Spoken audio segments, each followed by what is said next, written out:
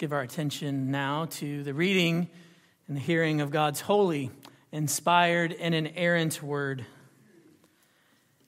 And in the same region, there were shepherds out in the field, keeping watch over their flock by night. And an angel of the Lord appeared to them, and the glory of the Lord shone around them, and they were filled with great fear. And the angel said to them, "Fear not, for behold, I bring you good news of great joy that will be for all the people. For unto you is born this day in the city of David a Savior, who is Christ the Lord. And this will be a sign for you. You will find a baby wrapped in swaddling cloths and lying in a manger." And suddenly there was with the angel a multitude of the heavenly host praising God and saying, "Glory to God in the highest, and on earth peace, goodwill among men." When the angels went away from them into heaven, the shepherds said to one another, "Let us go over to Bethlehem and see this thing that has happened, which the Lord has made known to us." And they went with haste and found Mary and Joseph and the baby lying in a manger. And when they saw it, they made known the saying that had been told them concerning this child. And all who heard it wondered at what the shepherds told them. But Mary treasured up these things, pondering them in her heart. And the shepherds returned, glorifying and praising God for all they had heard and seen, as it had been told them. The grass withers and the flower fades, but the word of our God remains forever. Amen. Let's pray. Oh God, we do thank you for your word. Thank you for keeping it for us, for passing it down through the ages that we might have it this morning. And we thank you that we've understood its reading. And we ask now that by your Holy Spirit, you would work in our hearts to give us spiritual understanding, that you would teach us and train us, correct us, even rebuke us for righteousness' sake. Our heart's desire is that you would make us more like Jesus. So Lord, I pray for your people. I pray that you would do your work in their hearts. And Lord, I pray that you would help me, your servant, that you would protect me from error. Oh God, may the words of my mouth and the meditation of my heart be pleasing and acceptable unto you. You are my rock and my redeemer. And I pray all these things in Jesus' name. Amen. When I was a kid, I had many hopes and dreams. I guess I was like every other kid, including some of you in here now, of lots of hopes and dreams. I do remember that at one time I wanted to perform with the Blue Angels flying team. I wanted to soar up there in my F-18 and fly with them. I do remember dreaming of one day starting Game 7 of the World Series for the St. Louis Cardinals. Often pretended I was doing that in the backyard, throwing the ball. And I do remember wishing that one day I would have a really big garage full of a lot of classic Corvettes that I wouldn't just look at, but that I would actually drive them as well. But the one persistent dream that I had, the one that I probably talked about more than any other dream, and the one that stayed with me probably too long, even into early or mid-adulthood, was this. It was the hope that one day, the Publishers Clearinghouse Prize Patrol would show up to my house, that they would knock on my door, and that they would surprise my family. Remember, they had all their balloons and their flowers, the TV cameras were there. And of course, what do we remember? The giant check, right? That really big check declaring that my family had won millions of dollars. Or more. I remember one time it was like $50,000 a year for life, or something like that. I thought, I'm young. This is a good prospect. I mean, how could you, if you've seen them, how could you not watch those commercials? See those people come to the door in their pajamas, all amazed. They get caught up in that, get caught up in the fanfare and dream about maybe one day this would be me. I thought that would be the most unexpected, best unexpected visit of all time. And so I talked about it, and I continue to talk about it even today in my mid-40s. So kids, I'm sorry if you have no idea what I'm talking about. Ask your parents. They should remember. If not, just come on over. We'll talk about it. I'll maybe show you some of those commercials. You know, as amazing of an unexpected visit as that would be, it comes nowhere close to the unexpected visit that is recorded for us in our passage this morning. If you remember from last week, we considered the unexpected circumstances, the circumstances that led to Jesus' birth in Bethlehem, and saw how all of those circumstances were orchestrated by a God, a sovereign God, who planned each and every detail for his glory and the good of his people. And now this week, the story continues with a majestic announcement, an announcement of Jesus' birth. And it's an announcement that comes to an unexpected group of people, but with a purpose that goes far and above anything that we might expect on our own. For this unexpected visit comes with a divine comfort for anyone who has been given ears to hear. For this unexpected visit reminds us, hope has a way of showing up in unexpected places. So if you're taking notes to guide our study of this passage, Luke 2, 8 through 20, I'm going to lead us through it in, not surprisingly, 3 parts. And these 3 parts are going to make up our outline. I'll give it to you up front. Number 1, hope is proclaimed. In our passage, we see that hope is proclaimed. Second, we see in our passage that hope is believed. Hope is believed. And third, and finally, we will see that hope is celebrated. Hope is celebrated. Hope is proclaimed, it is believed, and it is celebrated. If you were to pick any group of people to which the announcement of Jesus' birth was to be proclaimed, and you lived then, shepherds would have been at or near the bottom of that list. You may not know this, but shepherds in this day were outcasts. Shepherds lived out in the fields, so they were unable to keep the ceremonial law according to the people of Israel, and that made them unclean. They were considered unclean people. Furthermore, they had a reputation in their day. They were known as liars and thieves. And you may or may not know this, but in this day, the testimony of shepherds was not admissible in court. They were not to be trusted. And yet they're getting this announcement. Shepherds were despised. And along with lepers, they were considered the lowest of the lower class in all of Israel. Yet it was to these lower class, working class people that hope is proclaimed. You know, we tend to think in our own minds that God is only for the good people. But like everything else surrounding the birth of Jesus, God takes those kind of expectations and what does he do with them? He turns them completely on their head. The truth is that God is for needy sinners. God is for needy sinners, whether they be rich or poor, accepted or shunned, shepherds or Caesars. God is for needy sinners who are desperate for grace. And so to these needy sinners, a wondrous announcement comes.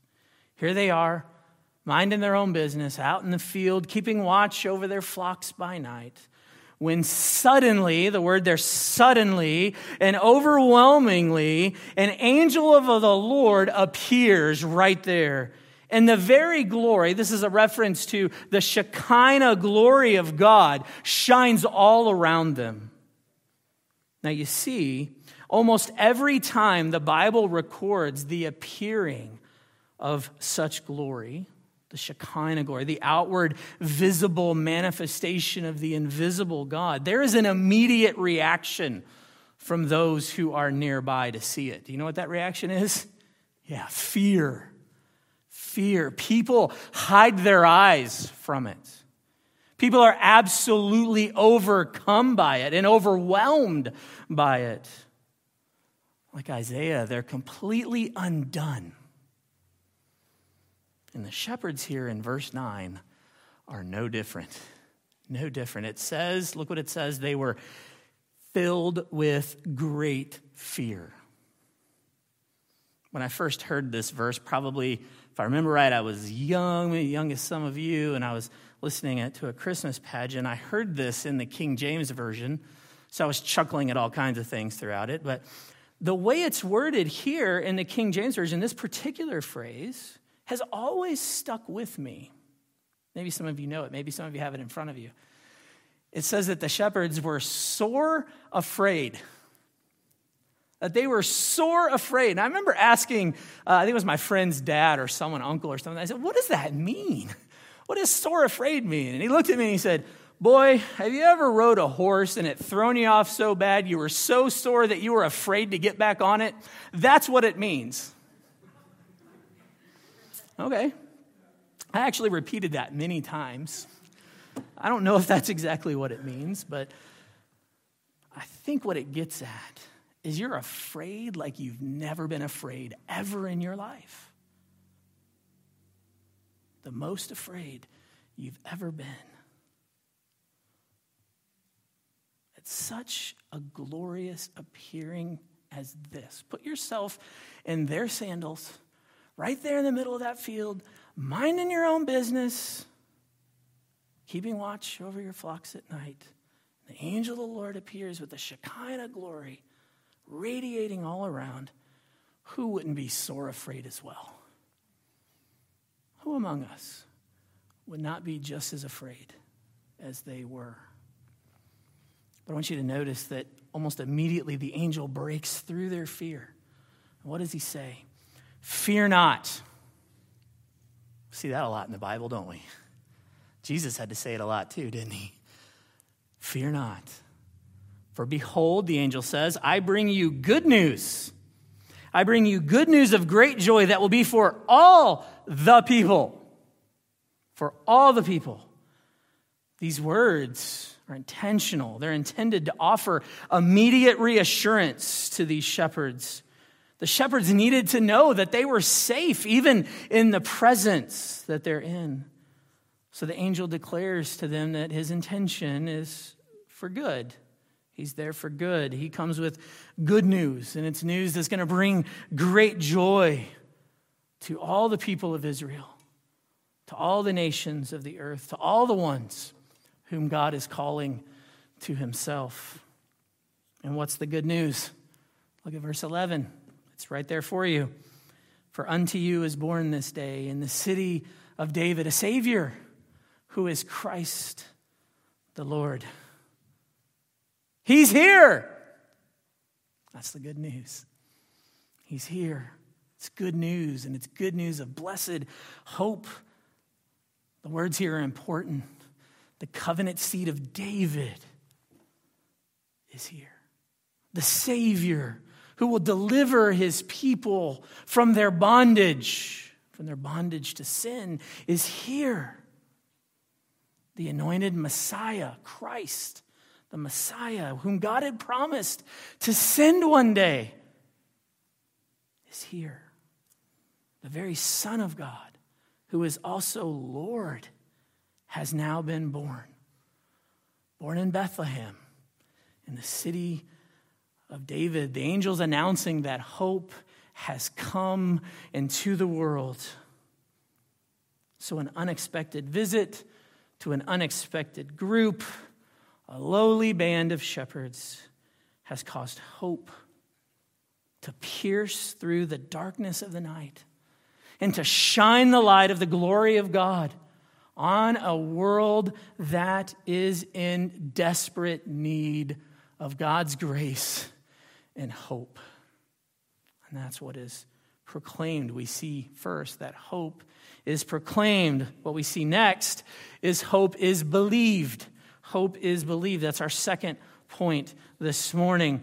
To help the shepherds believe the hope that has been proclaimed, the angel tells them that God has given to them a sign, a clear sign, a sign that will confirm this promise. Look at verse 12 again. And this will be a sign for you. You will find a baby wrapped in swaddling cloths and lying in a manger. Perhaps the shepherds are thinking, how are we going to know for sure we have the right kid? How can we know for sure? How will they know which one was the Christ? Is he going to have like a sign that says this is the Christ? No, the angel makes it simple, right? Go. All you had to do was find the baby who's lying in a manger, wrapped in swaddling cloths. You see, the point of this sign was not so much to tell the shepherds what Jesus was going to be wearing. That was common enough to wrap a child in cloth. The key to this sign is where they're going to find him lying. That's what would have stuck out to them. The angel had to tell them this. If not, there's no way they would have ever believed it. Think about it. Who in the world would ever expect to find a baby lying in a feeding trough for animals? Who would have ever thought to look there? Let alone a baby that was given to the world as the promised Messiah, seed of David, God made flesh, the eternal Son. Who would believe that? So they were given a sign. And what follows this sign is something, I think, like a divine exclamation point. For just as soon as the sign is announced, and I can just picture these guys taking this in, right? We read that suddenly, it's almost immediately, a multitude of heavenly angels appear all around them. And a hymn comes down from heaven. A hymn comes down from heaven, and glorious singing erupts. Glory to God in the highest, or in Latin, Gloria in excelsis Deo. I will not sing that for you right now. Abram, you know it. Gloria in excelsis Deo. I mean, surely what just happened just takes their breath away. I want you to think about it for a moment. From all eternity, since these angels had been created by God, Jesus, God the eternal Son, had enjoyed such worshipful praise from the angels. He had lived in the very presence of that in heaven. These angels praising him all the time. And now that praise comes down to earth, and human ears get to hear it. Human ears get to hear it. How magnificent that must have been.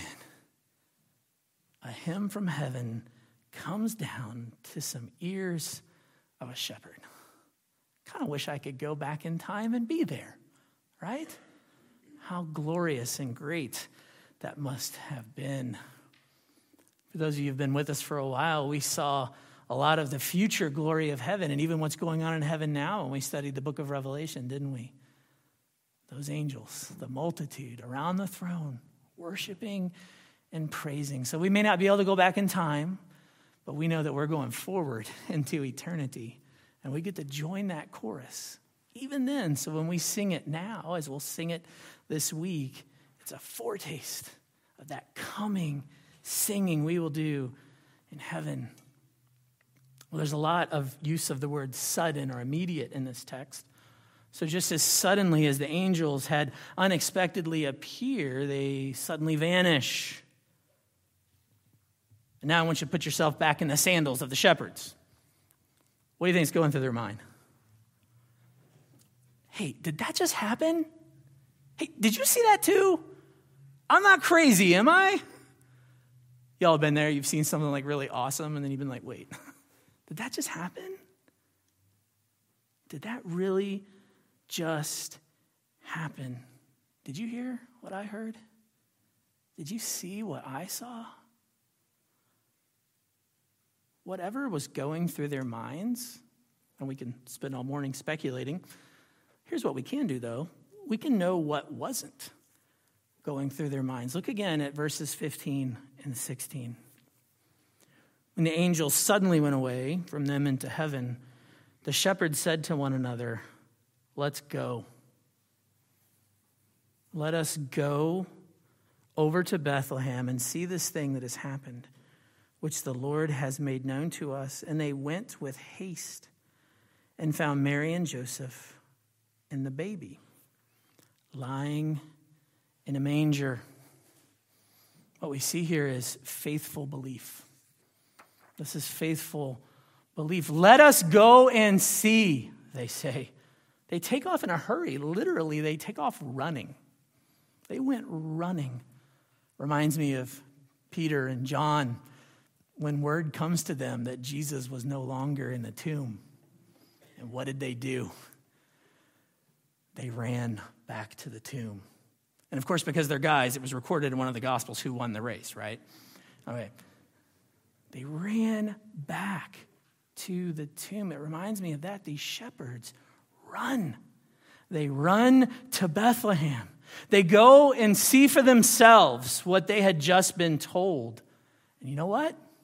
That's what hope does.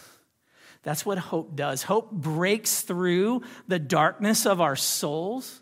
It awakes within us a newfound expectation of something good, something better. That's what hope does. But unless we grab a hold of that hope, unless we run to it, all it remains is nothing more than a wish. But when hope does show up at your front door or in the field, when it comes to you at night, and the hope being proclaimed fulfills a promise that meets the deepest longings of your heart, the only true and proper response is belief. It's faith that says, I have to go see this for myself. I've heard about it, but that's not enough. I have to go and experience it for all that it's worth. So in such believing faith, these shepherds run to Bethlehem, and according to verse 16, which we just read, they find everything just as it was told to them. And what do they do when they see it? They start telling everyone what had happened to them. Everything that had been said about this child. And at this retelling, we begin to see our third and final point this morning, that hope is celebrated. Hope is celebrated. The celebration begins when we read in verse 18 that all who heard it wondered. They were filled with wonder at what the shepherds had told them. This doesn't mean that everyone who heard it believed. And necessarily, we don't know that they believed all that they said about Jesus and who this baby was. I mean, people were no doubt surprised by their story. You would have been in that day like, really, guys? Like, get out of here. You're unclean, right? Like, what's going on? Right? But people heard it. They were surprised by their story. In fact, they probably kept talking about it for months and maybe years afterward. Maybe thousands of years afterward. They kept talking about it. I mean, isn't that what we're doing right now? Aren't we sharing their story over and over and over again? The news that they received that night is still celebrated today. And it's 2021, right? Yes, in 2021. And it's shared by believers and unbelievers alike. I mean, think about it. We live in largely a post-Christian, secular culture now. We have one like ours. How many people who would never enter the doors of a church tune their radios to sing Christmas music? And think about some of the things that they sing. Joy to the world, the Lord is come.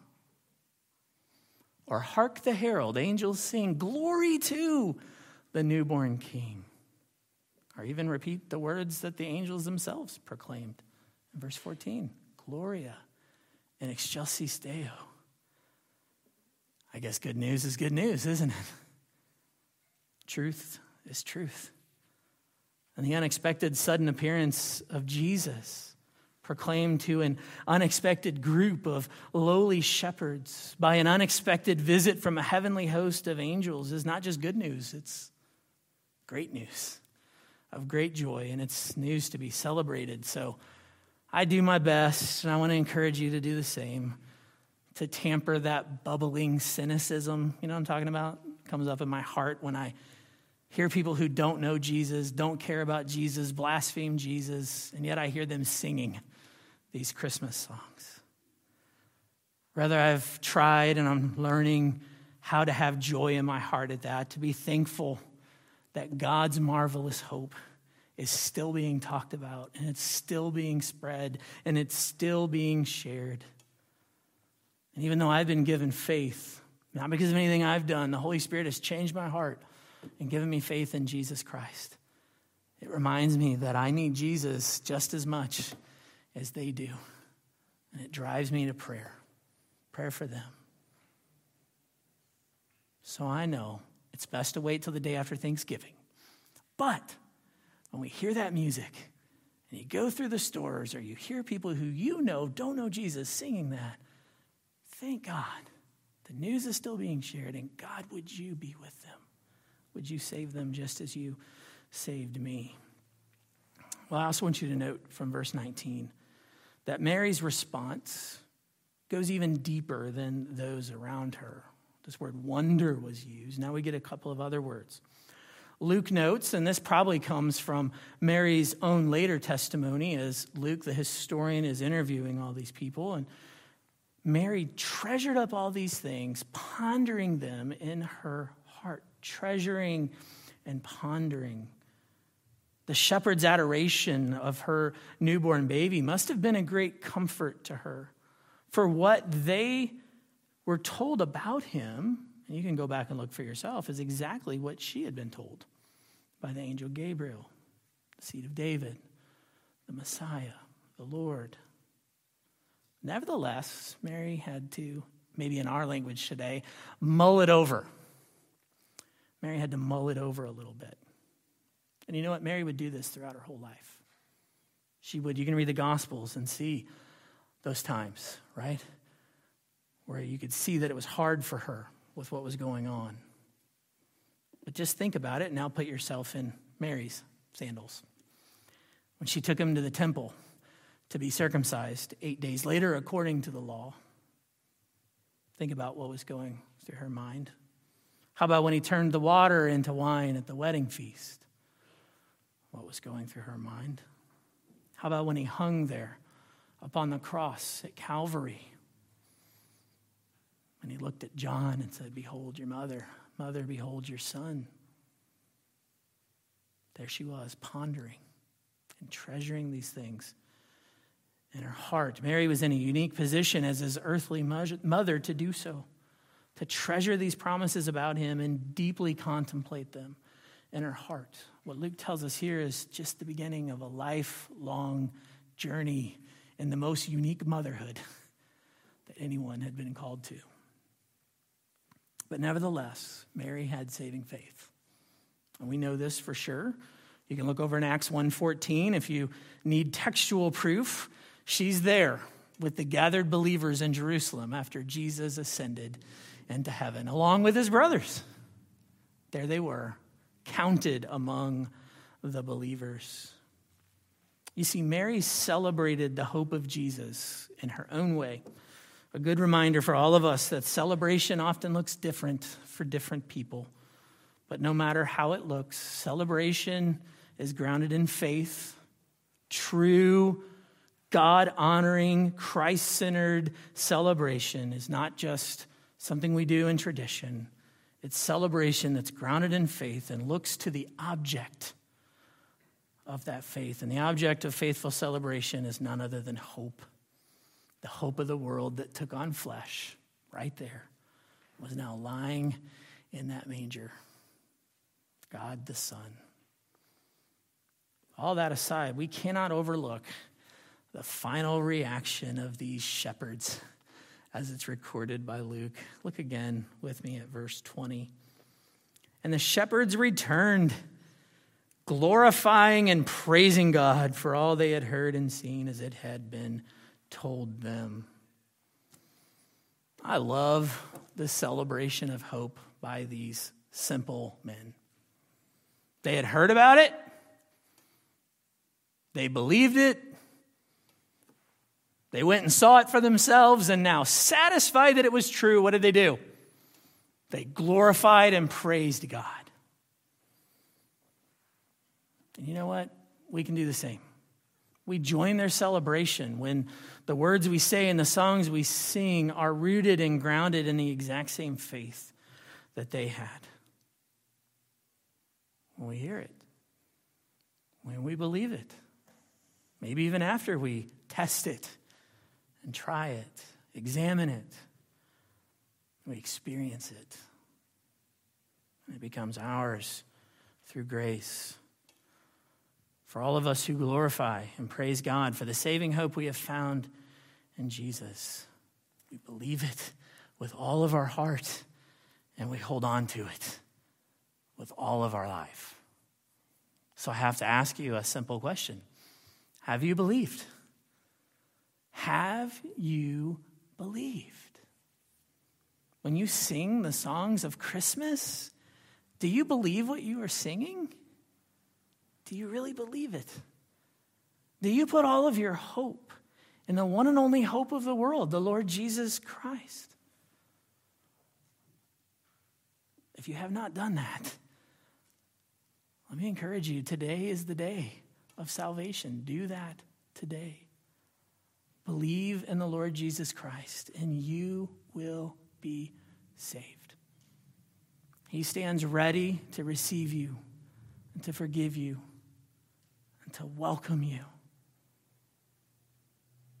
If you want to talk to somebody about that, about what that means, we have elders here at the church. Maybe you're here with a friend or a family member, or you can come and find me. I'm usually out there in the foyer right after church. Let's talk. Seek the Lord Jesus while he may be found is my encouragement to you this day if you do not believe in him. I want to close by reminding you what I said at the beginning. Hope always has a way of showing up in unexpected places. It did so those many years ago when it showed up in an unexpected visit to a lowly group of outcast shepherds. It did for me many years ago when I was there in my room reading the Bible after I've been shared the gospel many times. I came alive in faith and believed in the Lord Jesus. It was very unexpected. You know what? It continues to do so each and every day, perhaps even today, as hope dawns in our hearts and hope reawakens us to the great salvation that we've been given through Jesus Christ. Listen, it's not just that one time believing in Jesus. It's the ongoing belief in Jesus, that everyday battle that we have to say, I believe this is true for me. I believe in the Lord Jesus. So listen, you're going to gather together this week as a church on Christmas Eve, is with your family, with your friends. You're going to gather and you're going to celebrate the greatest gift that's ever been given. And yes, kids, I understand you're going to open some gifts too. And you know what that goes for adults. I'm excited to open my gifts, right? We're going to celebrate together. But don't forget that the greatest gift we've ever been given is Jesus. Jesus is the greatest gift. So I want you to celebrate with hope. Hope in your hearts, hope inexpressible, and hope filled with glory.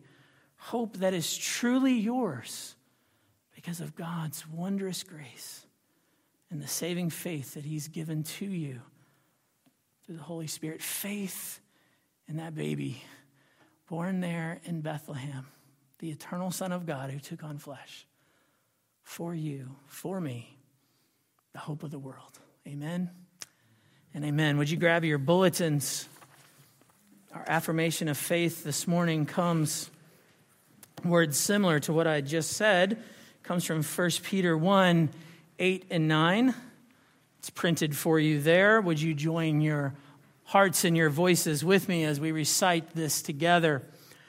Though we have not seen him, we love him.